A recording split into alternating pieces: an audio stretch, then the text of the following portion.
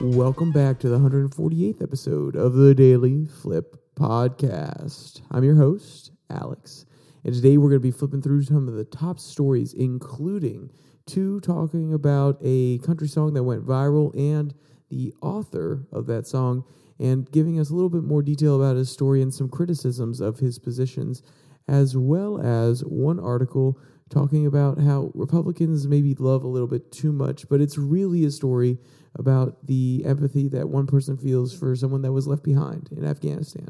And of course, we will end today with our Daily Delight, a story meant to leave you feeling positive, ready to take on the day. Now, that's enough rambling for me. Let's jump in to our daily debate. So what is your favorite genre of music? You know, I know it feels like it's a little bit out of left field. If you've listened to some of the daily debates before, you may be like, this isn't politics. But, you know, it's just something interesting that I want to know about. And we are talking about a country music person who is on the rise today. So I just want to know everybody's opinions. I would personally say EDM is close to my number one. But I know a lot of people in my generation really do like country music. And one of the reasons that's the case is highlighted in one of these articles. And we'll get to that here in a minute. But let's jump to this one from the Washington Post. Why the right suddenly loves this country singer. So, of course, Richmond, North of Richmond, written by Oliver Anthony, has taken off on the charts. It's, weaned a little bit, and I've decided to hold back my commentary for a while because he said that he is nonpartisan. He said that he doesn't necessarily lean one way or the other, and some of his lyrics definitely lean towards the right, but you could even just say general populism, maybe even a little bit of progressivism in there in some way, shape, or form. But he's definitely Christian, which is probably going to predispose him to, or an evangelical Christian, which is going to predispose him to be a little bit more to the right on some issues. And I wanted to, stay away from it. Everybody was lambasting him or straight out supporting him because he's saying one thing or the other. But then these articles really came out, and it wasn't just Twitter anymore. It was organized media companies coming out, criticizing him, really revealing his side of the story. And that's when I wanted to at least comment on it, because I feel like some of it's a little disingenuous. Some of it is definitely honest and a fair take. So let's jump into a quote talking about, Oliver's overall story. And we can get a little bit of an idea of where he comes from and what his struggle has been like over the last few years. Quote, ever since the video of Oliver Anthony belting out his latest song went viral, Republican politicians have hailed it as a cry of protest from the raw heart of a blue-collar right-wing American. In their telling, the story captures the suffering and indignities inflicted on the working class by the elites, describing it in its title, Richmond, North of Richmond. Anthony's lyrics surely speak to millions of struggling Americans. I've been selling my soul. I've been working all day. Overtime hours for BS pay, he sings. But you know who else will love this song? The Richmond, North of Richmond. That's who. With Republicans such as Rep. Marjorie Taylor Greene of Georgia's hailing this song as the anthem of the forgotten Americans, while the elites north and south of Richmond will be just fine with that. The song seems to lambast these elites for inequality and working class suffering, but it actually channels much of the blame in a very different direction. That's a key reason Republicans like it so much. End quote. And what they're referencing here is, okay, yeah, you have a pop song. You have a really nice little a country song, but that is poppy, that is really going to go into pop culture, that is going to have an effect, that's going to resonate with a certain population of people. And it's calling out the rich elites in the Northern Virginia, in Washington, D.C., and the Republicans are jumping on top of this because they see it as a indictment of the Democrats. But that's not just because, it's about the elites, because if it was just about the elites, guess who also falls into that category? A lot of Republicans in Washington. Now, I'm not saying that they're the richest people in the world, but they have an outsized control over how this country works. They're obviously representing people who are in their districts or in their states, so they're not just wielding their status in a way that they can get whatever they want done, but because of the place that they're at, because of the office that they hold, they can very well benefit themselves in some way, shape, or form by building up their national profile, getting speaking engagements afterwards, being a lobbyist, or working with certain lobby groups that they really, really are passionate about, and getting them to talk to other senators or other congressmen, or maybe even try to go talk to the president. If they're on the Democratic side, they could probably say, hey, I think this issue is really important. You're a friend at the lobbying firm. I'm going to try to get you a meeting with Joe Biden. So because of the place that they have in society, they can have outsized influence, and therefore they are, elite in that sense. And if it was calling out all of them, if it was calling out Republicans and Democrats, and they didn't have some of the later quotes in here that are definitely more aligned with some of the right-wing talking points, then the Republicans would not be happy, or they may be happy that, hey, we feel like we can blame it on the other side. We can blame it on Democrats. But even then, it would feel like they're getting called out too. Because to be honest, there are people on both sides of the aisle. There are good senators on both sides of the aisle that care about their people, that genuinely believe in what they're saying and doing everything they can to help their constituents. And then there are also bad people on both sides of the aisle who are there to serve their own personal political interests.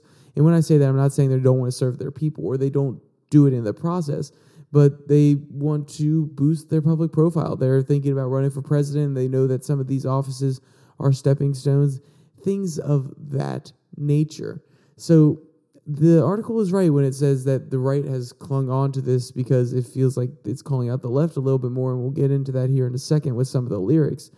But I also do agree with it that if it was just a general call out of elites, some Republicans probably wouldn't be happy about it either.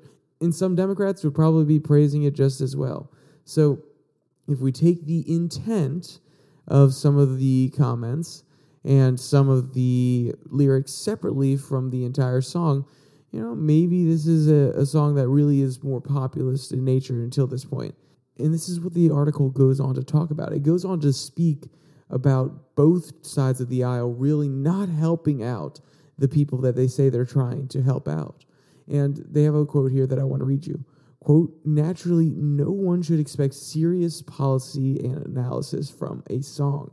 Nevertheless, its message is that the overworked and underpaid should blame their plight largely on high taxes, welfare cheats, and cultural elites, monitoring their thoughts for a departure from the woke orthodoxy. And this is, I'll stop here for a second. This is where the Republicans are kind of latching onto. They're seeing some of the commentary on the woke stuff, and they're like, oh, yes, he definitely is someone who leans a little bit more right. I don't think that is inherently true, but it is definitely a talking point that they can latch onto. Quote, business lobbyists and right-wing politicians have told versions of the distorted story for decades. It seeks to turn people against taxing the rich, social spending, and government regulations designed to protect the public and migrate inequality. But good federal policy could actually do something about that in a way that Anthony personally experienced. Underpaid overtime work. In 2016, the Obama administration raised the income threshold for federally required time and a half overtime pay from around $23,000 to over $47,000. This could have helped millions of Americans like Anthony, but business groups balked, and it was ultimately blocked in court. Here, rich men indeed conspired to keep overpaid time down.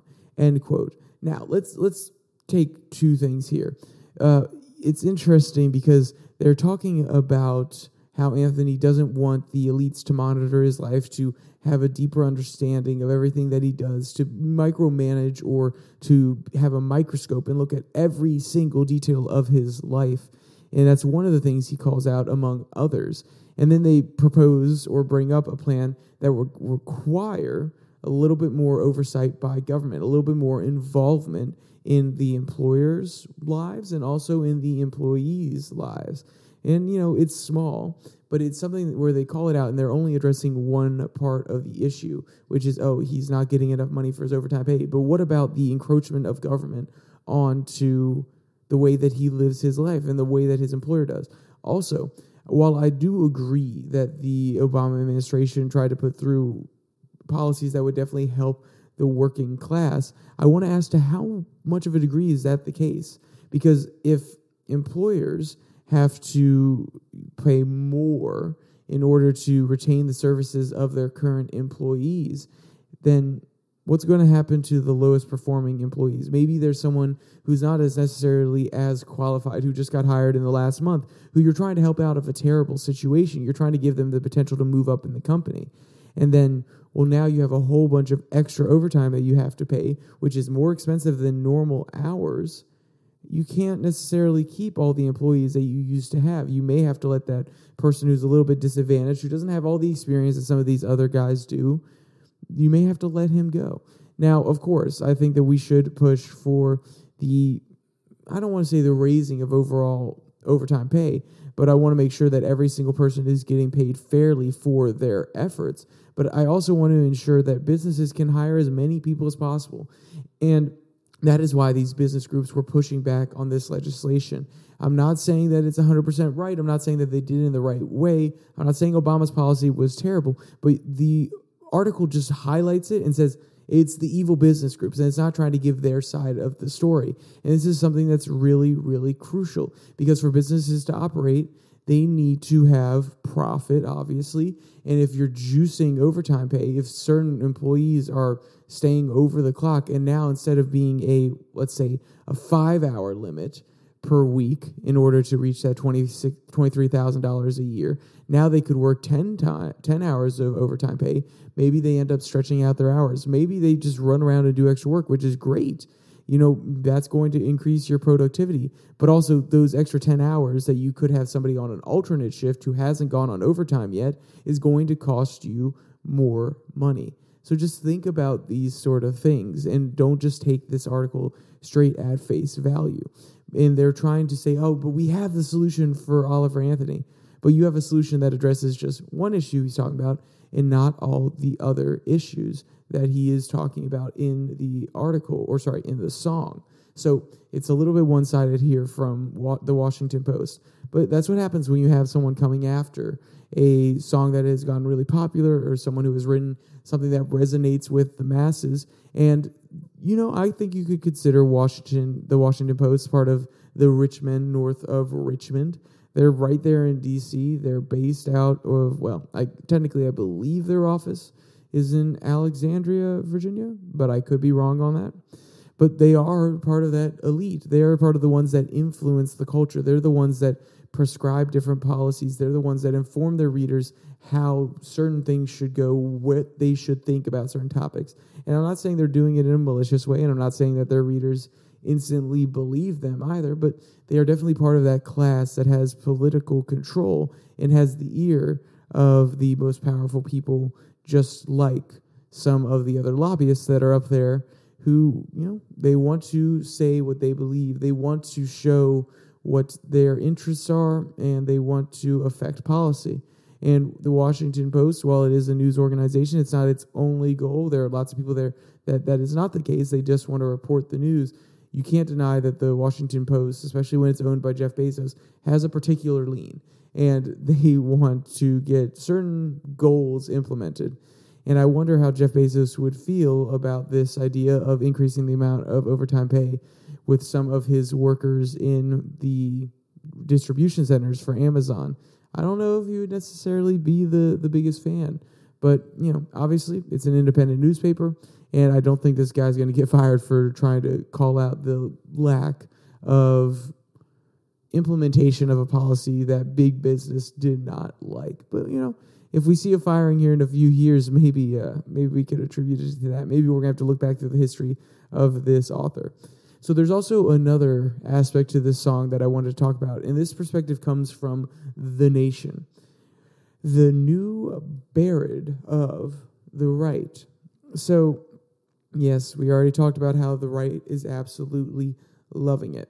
But this goes into a little bit more detail and actually has quotes from Anthony describing what his song is meant to say, and some of the aspects that I didn't mention or weren't mentioned in the first article. Quote, Anthony explains that he began writing songs in earnest in 2021 during COVID, and that he was among a large contingent of Americans who felt at a loss of ends amid the pandemic's upheaval.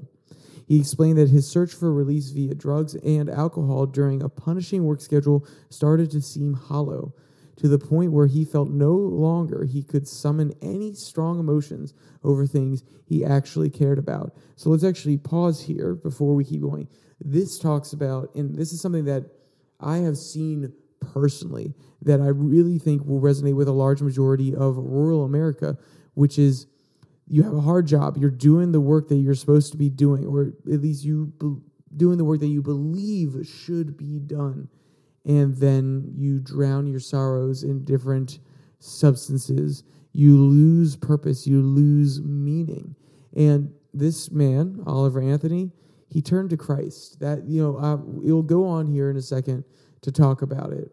But that is one thing where he found his purpose again. And this is a crisis that we're having all across America. This is why it's resonating in a lot of communities, because people feel as though they do not have a direction. They look up into the sky and they see a beautiful blue sky. They see infinite potential, but they don't know what to do with it. They are going through their lives step by step, feeling like they're being underappreciated. And this is not just men, it's not just women, it's everybody who is lost in this generation. And they turn towards drugs in order to remedy that sadness, or to just honestly sometimes just waste the time, to find something to do with their time. And if it's not that, it also could be the fact that they're trying to not think about it. They're trying to have a distraction. And that's what these drugs do. They provide an out. They provide an opportunity. Not saying everybody on drugs is not responsible. There are plenty of people who can operate while still having a good time, or operate while still being medicated to some degree. But for a lot of people, they provide the opportunity to escape from the real world. And sometimes that's needed, but sometimes it leaves you feeling hollow, just like Anthony was talking about. Quote, but he found a sense of purpose in both songwriting and renewed religious faith. After spending much of his life as an angry little agnostic punk, his new song then addressed the upshot of this conversation. And this is a quote from him, by the way. Quote, it touches base on human trafficking and atrocities. Anthony starts to explain with his voice trailing off. He then continues, I'll say this. I sit pretty dead center down the aisle on politics and always have. It seems like both sides serve the same master, and that master is not someone of any good to the people of this country. But I think one of the worst things a human being can do is take advantage of a child. And I can't begin to conceptualize what has to happen to someone in order for them to think that that's okay. And I think I draw the line at being quiet when I started to see that becoming normalized. I'll leave it at that, end quote. Now, this article is going to go on to make some pretty strong accusations that he's going down a certain path that YouTube doesn't like the word of. Let's just say that it begins with Q. And there's strong sentiments, the authors say, that this person really buys into that narrative.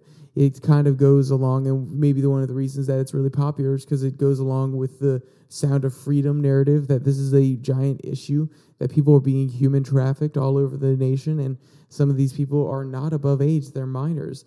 And I think this is a serious issue. I think that it's one that has been overblown, and when I say overblown, I don't mean that, oh, well, it's more important than it is. No, it's extremely important. But the right has focused so heavily on it that the left has gone in and made it a hot button issue by making outrageous claims. And the right is coming back at them saying, if you don't actually believe in this stuff, you're actually endorsing it. I think that is a lot of inflammatory language. I think we can all acknowledge that we want to protect children. And if we can't acknowledge that, then there's something wrong with you. I'm sorry if you're listening to this and you don't like me for saying that. Get out of here. If you want to hurt children, that is unacceptable. They are the innocence of our society. I'm not saying they are the innocents as in plural. I am saying they are the innocence as in the abstract idea of our society. They are the hope for the future. They are a new path if something goes wrong. They are a naive perspective on the world that will be shaped by those around them. And if you hurt them they will perpetuate that hurt for the rest of their lives. They will be paranoid. They will have a hate inside them because that's what they expect of the world when they get hurt by people. And that is not something that we want to perpetuate. And I think anybody would agree with that. Now, would we all go about it in different ways? Would we say there are different proportions to which this story is real and it is actually affecting day-to-day life and lots of families in America? Of course, we'll say that. But I think we can all agree that this is a serious issue, and this is something that I think the right and the left have been overly polarized about. It's not worth the time having this cultural war debate about it. Let's actually fix the issue. So the authors go on to talk about how, well, okay, he believes in these certain theories, and it's a country song phenomenon that, oh yeah, he's pushing back on the culture here. We have another one that came out from Jason Aldean, tried in a small town, and they argue that a lot of people see these as really authentic purely because they're country music and because they feel like they're from the heart. They feel like they come from rural America. They are necessarily speaking about the underserved population that doesn't necessarily get all the attention when it comes to the media coverage or when it comes to their issues that are going to be brought up in Congress. It's really the elite. At least that's how the authors go about talking about it, that get a lot of the coverage. And they go on to talk about how this actually does a disservice to just purely believe that because it's a country song, it speaks to the rural America and how it is talking about the heart of what a lot of Americans are thinking about right now. And it's even more of a disservice to align country music with the right when it comes to protest music like Aldean and like Oliver Anthony, because they talk about a few other people who were really pushing back on the more liberal side of country music. And I want to read you their comment here because I feel like it's just kind of out of touch. I'm not going to lie to you. I find it interesting that they went in this direction, but it's something that they wrote, and it's an interesting perspective. Quote, to put things in perspective here, it's really possible to imagine reporting finding a hey whatever reaction should any of a wide array of liberal sympathizing country performers such as Jason Isbell, Tyler Childers, Margot Price begin a show by calling down brutal Leninist vengeance on their political opponents, end quote. And there's a little bit more to it here, but what they're really talking about here is Anthony and Aldean, they're going out, they're making comments before their shows, and then the liberals are calling them out, they're coming after them, and people are mad at that. And then they're saying, well, hold on, if some of the more liberal country singers were coming out and saying, yes, we must crack down on our enemies, we must impose a centralized collective state where we operate the means of production, so on and so forth, that the right wouldn't come out and call it out. And it's like, okay, you're missing the point. I'm not saying that it's okay that either side is ridiculing one or the other, but it is interesting that only one side is ridiculing the song. That is what the conversation is about more nowadays. It really does show that the liberals, or at least the conservatives who I've listened to, would argue that it really does show that the liberals are more on the side of the elite. And some of the progressives I've listened to have made comments to that effect that, yes, there are elites in Richmond, and they haven't done enough for these sort of people. So it's not just the right that's calling this out. It's honestly more of the populist base. It's more of the people that believe that these kind of songs can have a cultural effect, and they can speak to the hardships that a lot of people face in this country. So I think they've kind of missed the ball here when they're making this quote. But that's beyond the point. You know, I don't want to lambast them too hard. It was just close to the end of the article, and they're trying to end on a high note, and they're trying to defend the liberals coming out and attacking, or not attacking, because that sounds provocative, but commenting and going after Oliver Anthony and the people that are defending his song. So that's enough about that song. We're going to move on to another article that comes from The Bell Walk. Republicans who love too much. And like I said, this isn't, it's kind of a deceptive title because it has a few different sections. But the one that really resonated with me was a story about a man who had been in Afghanistan, and there's somebody that got left behind when the withdrawal did not go to plan, and how he had an emotional and psychological struggle with the fact that this man was left behind. And when he reached out, he tried to help him. So let's, summarize at first, and then we'll get into the story overall. Quote, It's been a big news week, so I understand if you missed Will Cyber's piece about people left behind in Afghanistan. If so, I hope that you'll make time for it right now because it's a tough read, and it's an important read. Everybody in the military has one superpower. Some are great gunslingers, others are expert bureaucratic knife fighters, a precise few are master strategists. I am none of those things. However, my superpower was rare. I was great at befriending Afghanis. I spoke their language, studied their history, and immersed myself in their culture. That superpower nearly destroyed me after the fall of Afghanistan. It's been 2 years exactly since the last American plane left Kabul. And, along with thousands of other veterans, I still struggle every day. So, this is something that doesn't necessarily get talked about as much, or when the withdrawal was happening, it was brought up, but we didn't talk about the after effects as much. It's obviously brought up as a talking point to go against Joe Biden or to say that Trump didn't do his job. It's used as a talking point by the politicos in order to show, hey, this was weak on our part. Trump should have done it right. Biden didn't do it right, blah, blah, blah, blah, blah. But we've kind of stopped talking with military experts since then, or people who have worked in Afghanistan who have connections there, about what it's like to know that someone that you had a connection with, someone that you worked with so closely, someone who was willing to possibly risk their lives if they got taken by the Taliban, that they are in danger because they were working with you. And now that we've pulled out, and now that there is no longer an American presence, they're not necessarily as protected. Now that the Taliban is back in control, that is something that most definitely would weigh on your soul. That's something that, because you would think, or at least I would think, because of my direct actions, because I talked to this one person, because I asked them for help, and they were willing to give it, and they were willing to help translate, and they were willing to be on the ground with me in some situations where I needed to talk to the local population, that they're in danger. That is something that's extremely, extremely stressful for a lot of these veterans who served there. And just because we pulled out of Afghanistan, it doesn't mean that that fear goes away. It actually became worse as the Taliban gained control. And now we've had 2 years of trying to get some of these helpers out who have been applying for visas. And these soldiers have been doing the most in order to help them out. So let's talk about where this psychological distress is really coming from, and the fact that he had to go to a therapist in order to really address some of not just the things he faced while he was there, but the after effects, and even some of the after effects of the withdrawal from Afghanistan. Because imagine you spend years upon years doing something nation building, trying to create a strong military there, a government, and then in the course of 2 or 3 weeks, it all comes crumbling down. It makes you question, was I actually doing anything worthwhile? Was I actually having an impact? Or did everything I do just run down the drain? So let's jump to his quote. Quote, I walked into the Strong Hopes director's office for my discharge meeting.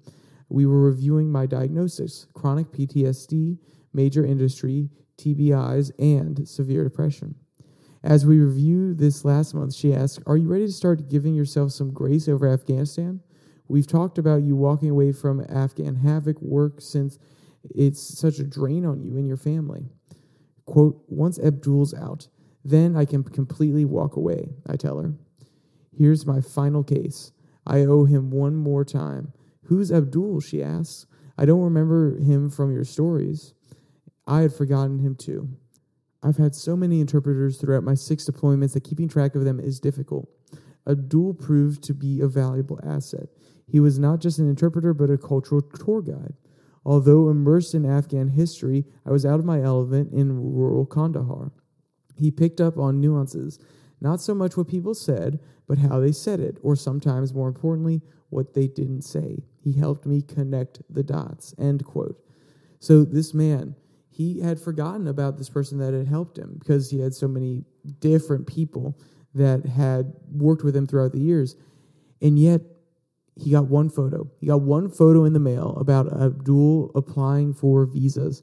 and he instantly remembered what he did for him, and he has been stressed about it. And this is a real compassionate person. This is a person who really feels other people's pains and recognizes that he can have an impact because he is a U.S. citizen, because of his distinguished military service, and that he can write along to Abdul and Abdul's lawyers in order to help the visa process, because Abdul was rejected for his first visa.